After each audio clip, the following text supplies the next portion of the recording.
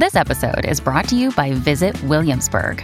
In Williamsburg, Virginia, there's never too much of a good thing. Whether you're a foodie, a golfer, a history buff, a shopaholic, an outdoor enthusiast, or a thrill seeker, you'll find what you came for here and more. So ask yourself, what is it you want? Discover Williamsburg and plan your trip at visitwilliamsburg.com.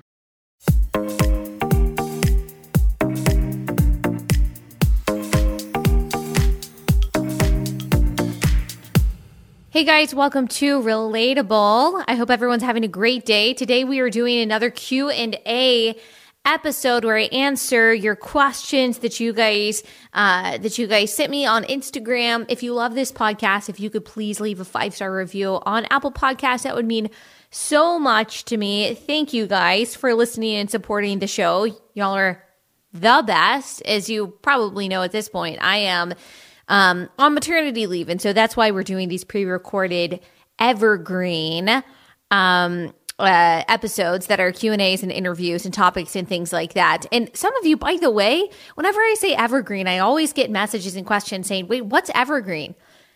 Well, it's like the tree. It's evergreen. Like it doesn't go through, like the tree doesn't go through seasons. It's always green.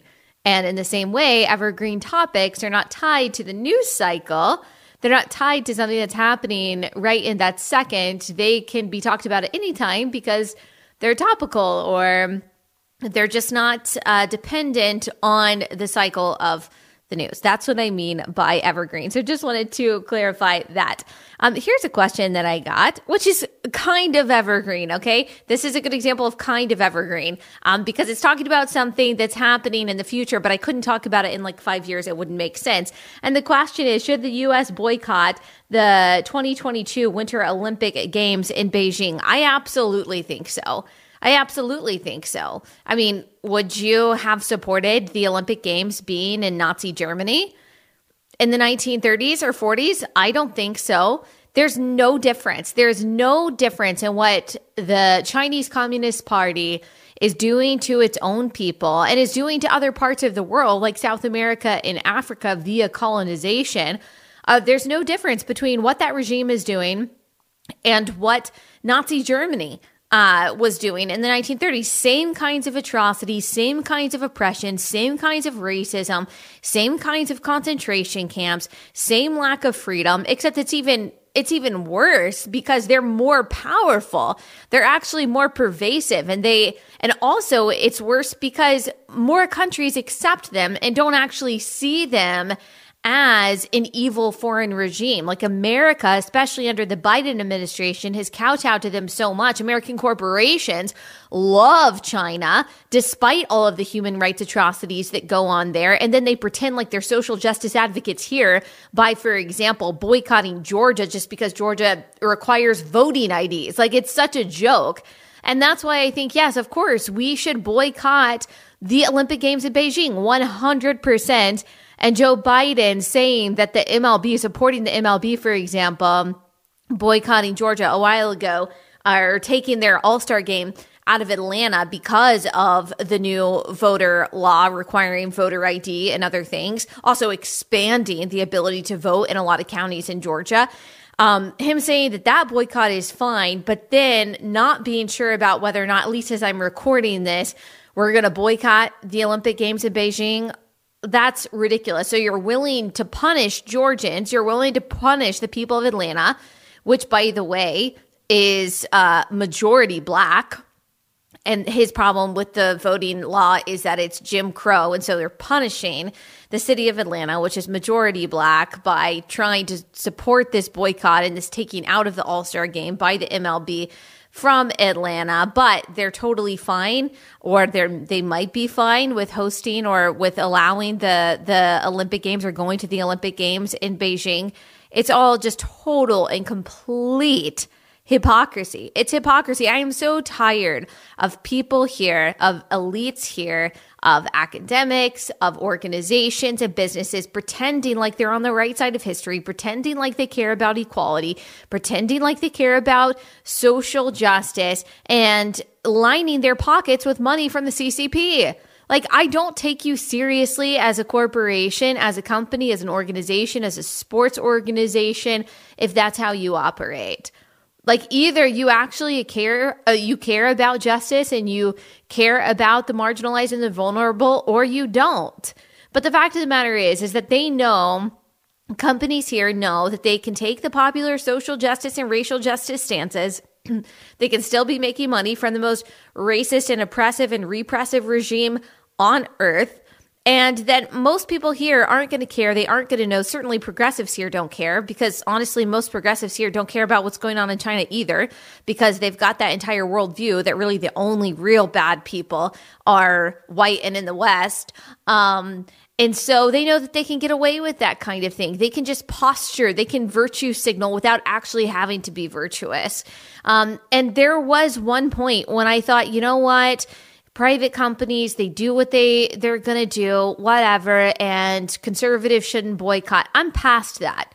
I'm past that point. And I think a lot of conservatives are past that point where when you realize that the big companies in this country have so much power and have so much sway in the direction of the culture and really have so much say in our freedom and our access to information, our access to communication, our access to travel, and they represent this kind of horrific, hypocritical immorality, you realize that it has to be the government's place at some point, the Republican Party's place at some point, to stop giving so many breaks and so much preferential treatment to these companies that hate the constituents that voted for these Republicans. Republicans no longer can be just the party of tax cuts. They can no longer just be the party of supposed small government. They're not even really the party of small government. They have to be a party with teeth.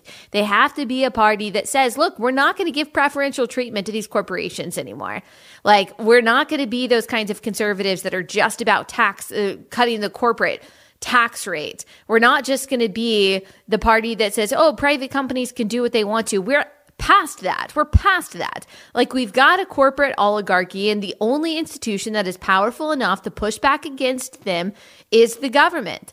Now, I'm not talking about all private businesses being regulated or anything like that. That's actually the opposite. Or that's completely different than what I'm talking about. I'm just talking about them not getting preferential treatment to the point to where they get so powerful, where the corporations are actually the ones punishing citizens. It's an oligarchy. This used to also be, by the way, like a democratic, a more liberal stance. But now, because these corporations are so in lockstep with the social and cultural left, you don't see Democrats quite as much anymore speaking up about corporate power. Sure, you've got, somewhat Elizabeth Warren, you've got a little bit of Bernie Sanders in there, but you're not going to see Joe Biden and the Biden administration trying to diminish the power quite as much of these companies, because these companies support him. They support his agenda. They support leftism. The system is in lockstep with each other. They're all saying the same talking points. And so now it's got to be a Republican value to say, you know what? And this should be a conservative value to say, I'm against any kind of big organization, whether it's a government organization, a company, a corporate organization, exacting its power and its influence to make the lives of individuals worse, to discriminate against people and to punish states based on their viewpoint and based on the laws passed. Yes, to a certain extent, these companies can do what they want to do, but there's got to be pushback. It can't just be that one ideological side is playing that game and the other side, the conservative side, is saying, sure, you just do what you want, ruin my life. Yeah, that's fine. We can't do that. I think we're past that. So that was a long rant, but I do think that the tide is turning and that Republicans are realizing that, look, your constituents, they want you to fight the culture war. They want you to push back against the corporations that hate us, that hate our values. Like, they want you to get in the fight. Like, I think that the whole idea of like okay, the Republican Party is only for economic prosperity and small government and low taxes. I just think that most constituents don't want that. They want a Republican Party that has some teeth, that's willing to push back against stuff, that's willing to argue against, for example, chemical castration for kids and not be ashamed of it. Like, I think we're done with the Asa Hutchinsons of the GOP. We just are. All right. So that was a long rant answering that question. Next question. How do you balance the desire for a career and desire to be a mom one day? So if you were a single woman, chances are you need to have a job. Like if you're out of college, you don't live with your parents, chances are you need to have a job. And I think that your responsibility, our responsibility as people, as Christians, is to work heartily as for the Lord and not for man. So whatever work you have, which I do think it's important to work, to be able to provide for yourself, especially, if you're not married, I think that you simply have to find work that you can do well. That doesn't mean that you have to find your dream job. Doesn't mean that you have to find the perfect job. Doesn't mean that you have to make six figures. Doesn't mean that all of your dreams have to come true. It means that you find a job in which you are at least adequately competent to do, and then you do it to the best of your ability, and you use every bit of experience that you gain to prepare you for whatever is next. When I started working in PR, I had no idea that I would be doing this one day, and yet there are things that I learned in that first job, even though it wasn't the perfect job for me, and I was not the perfect person for the job, that I still apply today. The ability to communicate, the ability to be able to make connections, to make a pitch, to even write and understand a press release. I think that still kind of benefits me today. And doing a job that didn't necessarily come naturally to me, but that I had to learn how to do competently. I think that really prepares you for whatever is next. It's amazing once you get somewhere that just any place, whether it's a small goal or a big goal, when you get there, it's always amazing to look back and to think about all of the little things that you did not realize at the time were preparing you for that thing, but were. There are so many different things that I can think of when I first started doing this. Like I first started working at the Blaze. I'll tell you some of it. So I was working in PR, and then I had a different job when we lived in Athens, Georgia, and then we moved from Georgia for my husband's job, and I ended up through a series of connections being able to make some kind of peripheral loose connection at the Blaze. And I showed up at the Blaze one day just to get a tour of the facility, and then a producer happened to recognize me because I had my blog, The Conservative Millennial, and was like, hey, you should consider maybe coming here and just being a guest for a Facebook Live or something like that. And I did that. It went well. They ended up hiring me to be a social media manager, not talent, not anyone in front of the camera, but being a social media manager at the Blaze. And that was actually my first job at the Blaze. And I didn't like it because at that point I knew I wanted to be in front of the camera. I knew I wanted to be talking, but I did it because it was my foot in the door, and I wouldn't have gotten that job if I hadn't had my first job in PR and social media strategy. That even though I didn't like my first job at the Blaze, I knew how to do it. I knew what I was doing. I knew enough about social media to get the job. And then because I was there every day and I created opportunities for myself when I was at the Blaze of asking hey, can I make this video? I'll edit it. I'll make sure that it's filmed the right way. I'll post it on social media. No one has to do anything. And then I was given permission to that. And then slowly but surely I was asked to do more things when I started doing videos for the Blaze, and they were getting millions of views. And then I was able to use that to say, okay, well, can I do this? Can I try this? And that just kind of grew over a matter of months. There's a lot in between that, getting asked to be on Fox News and write things and then write a book and all of that. It just kind of grew. But I always think back to the very beginning and the things that prepared me for what I'm doing now, the things that prepared me for my first job, the things that prepared me for the jobs in between. And so all that to say, all you can do is put one foot in front of the other, be as obedient as possible in stewarding the opportunities that you're given to the best of your ability, to see everything as an opportunity that's preparing you for something else. And then like as your life goes on, it could be, I don't know if you're married, but if you get married, it could be that you decide to stop working then. It could be that you continue to work until you have kids. It could be that you learn how to have, balance motherhood and also doing something that you love and doing something entrepreneurial or whatever it is. And everything that you do now prepares you for that. You don't have to plan 10 years down the road. Like I didn't plan my career. I'm sure that's not like advice that business gurus would tell you to take, but I didn't plan my career. My entire career has been putting one foot in front of the other, taking things as they come, adjusting as my different life stages come, trying to prioritize the things that matter and trusting God that things are going to go how they're supposed to go, and not obsessing over meeting particular goals, just doing what God, I hope, has gifted me to do and called me to do for as long as he's called me to do it, and prioritizing continually the things that matter, which to me are my faith and my family, while still, thankfully, by the grace of God, being able to carve out time to do something like this. And so you want to know how to balance those two desires. You put one foot in front of the other and you obey God, and he is going to help you. Like he is going to guide you. He is going to show you how to do it, what to do. Also, don't worry if like you do have long-term career goals, and you know what you want to do and you really work towards those. Don't be surprised, and certainly don't be disappointed if when you have a child, things change. Because I have lots of friends, and this is something that the studies that the data doesn't pick up on. The feminists look at this data and they say, oh, there's a disproportionate rate of moms staying home instead of dads. It's because of the patriarchy. It's because of sexism. Oh, there's more women working in freelance and part-time jobs that don't have benefits than men. And they think that's part of women being discriminated against.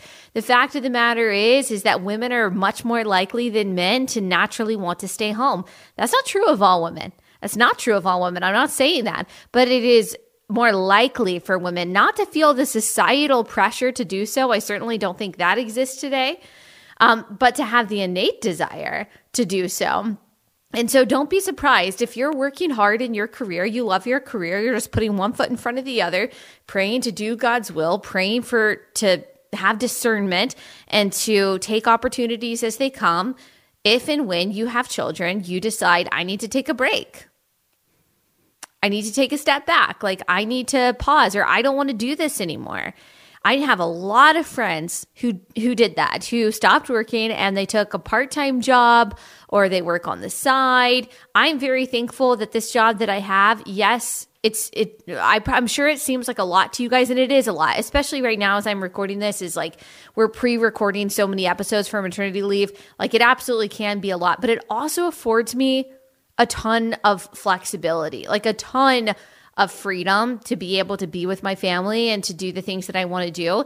Now, it also means that I have crazy hours. It means that I am sometimes working, like I'm working in the morning when I'm recording this. And then because I want to spend the bulk of my day with my child and with my family, it means that I might not start working again until like 9:30 till 2 a.m. And that's not for everyone, and that's not fun, but that's kind of like the stage of life that we're in right now.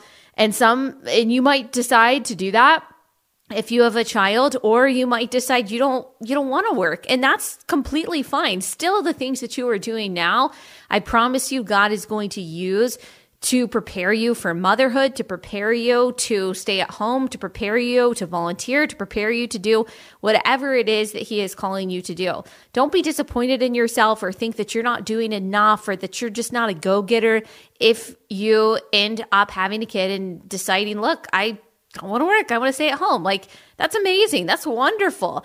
And every woman that I've talked to, by the way, feels that at least a little bit after they have a child, that either you need to take a step back a little bit or you just need to quit your job entirely. Almost every single woman that I know has felt that, and she never thought she would feel it beforehand. For me, I do think I really did take a big step back after my daughter was born a couple years ago.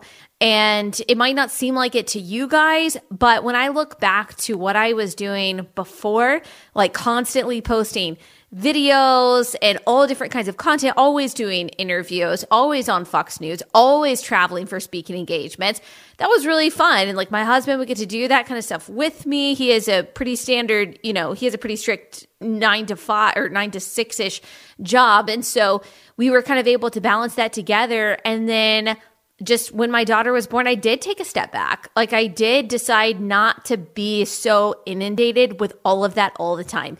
Like I'm on Twitter so much less than I used to be. I'm posting other kinds of content very rarely. And I'm sorry, I know you guys like my satirical videos and I love doing the satirical videos, but if something's got to give, it's going to be something like that. And also because of COVID, but also because of being a mom, like I don't travel nearly as much as I used to. I was traveling almost every week.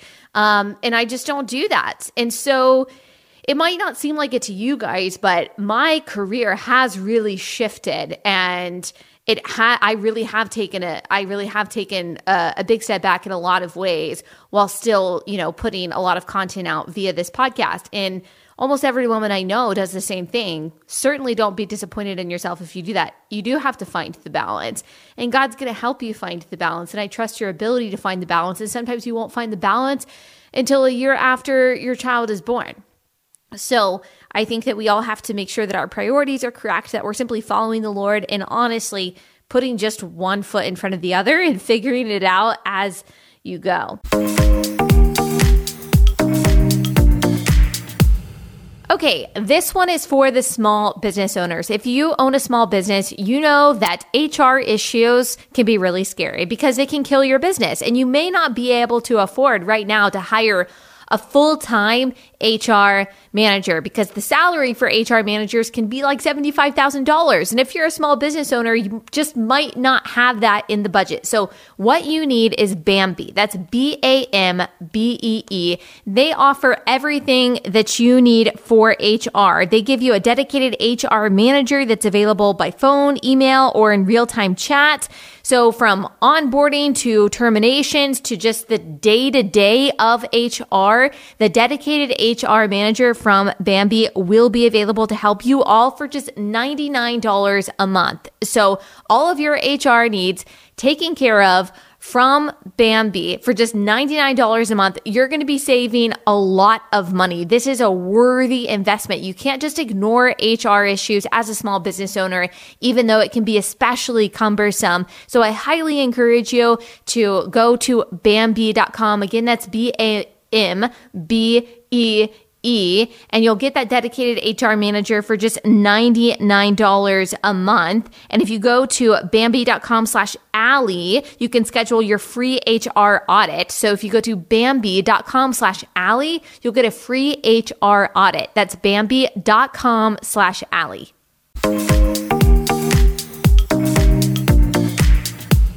What did your parents instill in you growing up that you would credit with making you who you are today? So I answered this on another Q&A. One thing that I've also mentioned this, like it's difficult to keep up with which questions I've actually answered on these Q&As, and I don't want to repeat anything, but I think this is a little bit different than what I've been asked before. What did your parents instill in you growing up that you would credit with making you who you are today? Well, there's a lot of things. I mean, my parents were conservative Christians, and they were not raised with any kind of wealth. They created a lot of opportunities for themselves, and they worked really hard to make sure that my brothers and me had opportunities that they didn't. And so they were Christians. They are Christians. They are conservatives. They raised us with those values. They also made sure this was a high priority for my parents to make sure that we also got a Christian education. I understand that's not necessarily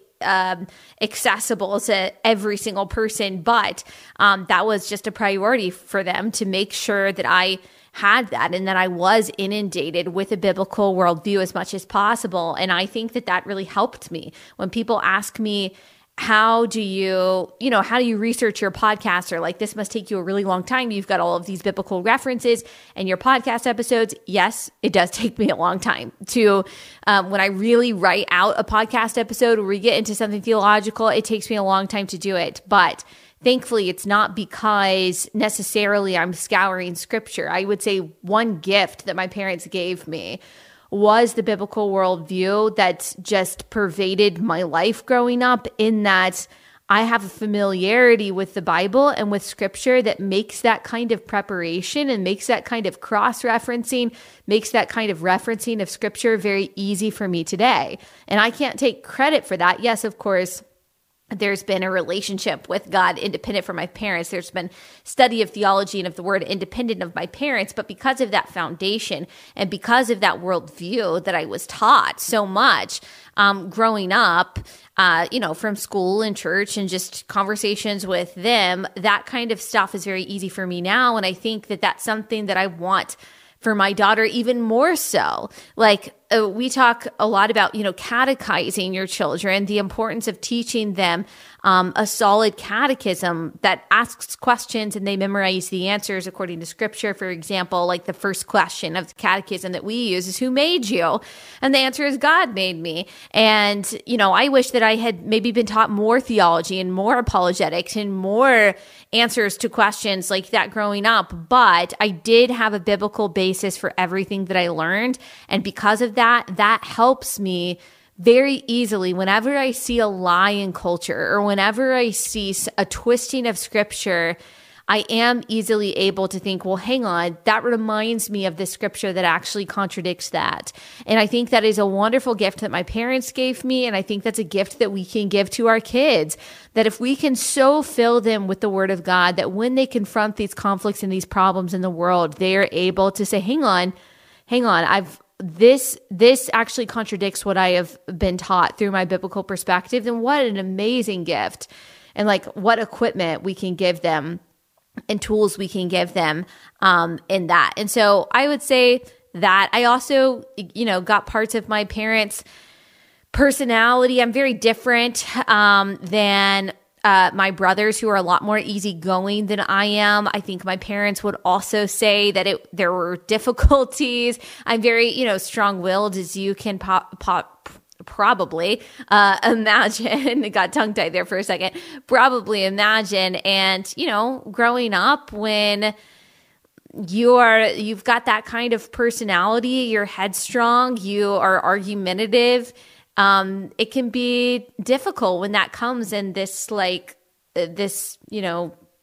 small package of a child thinking that she knows everything and wanting to argue everything. But we got through it. We got through the toddler years. We got through the teenage years. And my parents, they gave me a lot of gifts in equipment and in love and in support that helped me have the confidence to do what I do now. And my dad still provides me, well, both of my parents, but I call my dad a lot and ask him for advice, ask him for wisdom, ask him to explain certain, political issues for me or particular law for me. He's got a lot of wisdom and just practical things. I've had a lot of contracts that I've had to negotiate in the past few years of my life. He's been super helpful in all of that. Like, he always gives me really good advice and like what to do. I've got these opportunities. I don't know what to say, or I don't know how to respond to this person in this particular business situation. My dad is a very effective business person. And so he has also really helped me in that. And gosh, the gift that you give your children as just a mom, a present mom and a dad who cares, a present mom and a dad who give you wisdom and give you advice and don't just let you think whatever you want to think and do whatever you want to do. My parents are pretty strict growing up. Too strict on some things. They would be okay with me saying this. Too strict on some things and probably didn't encourage enough discipline in other things. But I'm so thankful that they weren't the parents that allowed me to do whatever I wanted to do and think whatever I wanted to think and wear whatever I wanted to wear and watch and listen to whatever I wanted to watch and listen to. I'm so thankful for that. Because I think that they protected me in a lot of ways, while I also was able to develop skills like critical thinking and understanding difficult problems and issues in the world. And there's just nothing that can replace a mom and a dad. You need both. There's nothing that can replace that. Both of them have such like unique places in my life. Their personalities are different. What they bring to the table is different. Their gifts are different. Their weaknesses are different. The things that they did well as parents and did not as well as parents are different. And so I'm very thankful for, what I learned from them and what I hopefully am able to pass down to my kids. And it's not just my parents, it's also like my grandmother also had a huge influence on me, which I've talked about before. And she was like, I also think, I'm going on a rant, but I'm also thinking about like what she provided for me since she lived with us. She was a refuge. She was a refuge for me, for someone who, like I said, was, I was always like inviting conflict and argumentative and getting in trouble and things like that. My grandmother, you almost just like need that person in your life to spoil you, or need that person in your life who is going to tell you all the time how great you are. And I know, like that sounds like something that maybe I wouldn't say. And that sounds like something that maybe, isn't all that healthy. But as a child, like you do need that source or that person who is just going to like be sweet to you when you need it, or even when you're acting up. And that was what my grandmother, and I could start crying. I'm not going to start crying, but that's what my grandmother was to me. She was also disciplined. She also taught me a lot of stuff, but to always have that like safe haven that if I was in trouble with my parents, I would be able to go to my grandma and still, get love and get a Werther's original candy. Like, I actually think it's important for kids to have that too. So anyway, I'm very blessed. I had a very, good upbringing with lots of different dynamics that I understand not everyone has. So when you ask me, what my parents taught me, a lot. And life teaches you things too. And really just to have the guidance and the safety and the security of parents when life teaches you those hard lessons, I think is just completely irreplaceable. So moms, dads, grandparents, you have the most important job in the world, I think that we don't understand like what we give to our kids just by loving our spouse and just by providing them security and direction. We can see the damage that it causes when kids don't have that and they grow up to be completely reckless and directionless adults. It's not good. And so we can pay it forward and we can make an impact. If you don't ever know what to do, by the way, people always ask me like, how do I change culture? How do I change society? It starts at home. Like the family is the incubator of liberty. It is the incubator for morality, for values, for a worldview. Like you have the biggest influence and should have the biggest influence on your child. And it's never too late to try to instill them with the values that are good, of kindness and of personal generosity and of respect, no matter what someone looks like, no matter where they come from, of seeing people as image bearers of God, of caring about truth and real biblical justice. All of those things, they're learned in the home. And that is how we can make an impact on the future.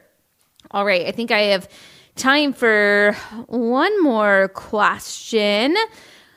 Maybe a couple more quick ones. What version of the Bible do you read? I use the English Standard Version. I like English Standard Version because, and I might have answered this one too already, but it's word for word rather than thought for thought. NIV is thought for thought translation. NASB, I think, is another word for word translation. KJV, word for word translation. NKJV, word for word translation. ESV, word for word translation. The Message is like broad concept for broad concept translation. So it's going to be a lot less literal, a lot less exact. NIV is a little bit more colloquial, so it's a little bit easier to read. ESV can be a little bit harder to read, but that's because it's more of an exact translation, but it's more colloquial than the NKJV. So that's why I use the ESV. And the ESV Study Bible is an amazing commentary with lots of resources in it.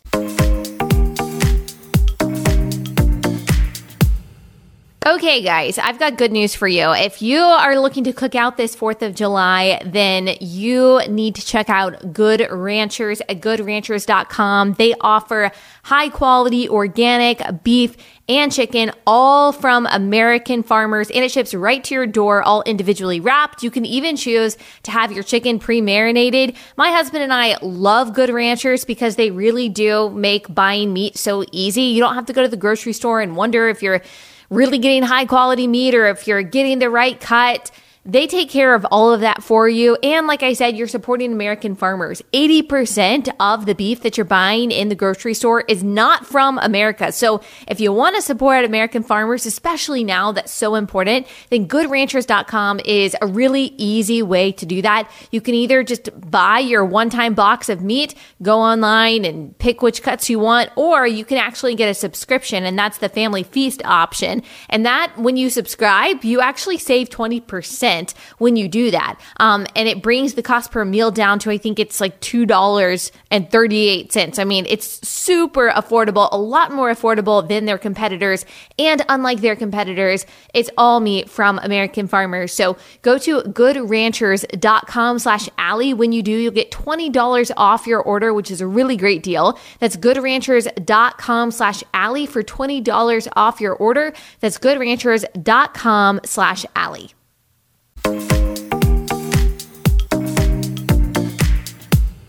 Here's a controversial question that, I'll be perfectly honest, like, I haven't really thought about this a lot, but I've seen people ask this question a lot. And I think it's kind of weird that people are asking this question. Someone said, should Christians circumcise their sons, or is it barbaric?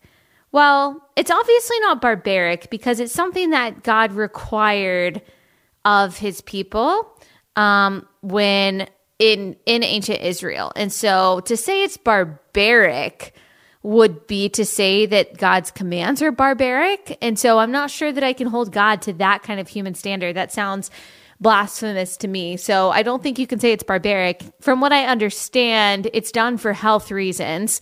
It's done for cleanliness reasons. Today, Christians don't do it in a way to show that you are like set apart in the way that Israel did. I don't think that's required of Christians today.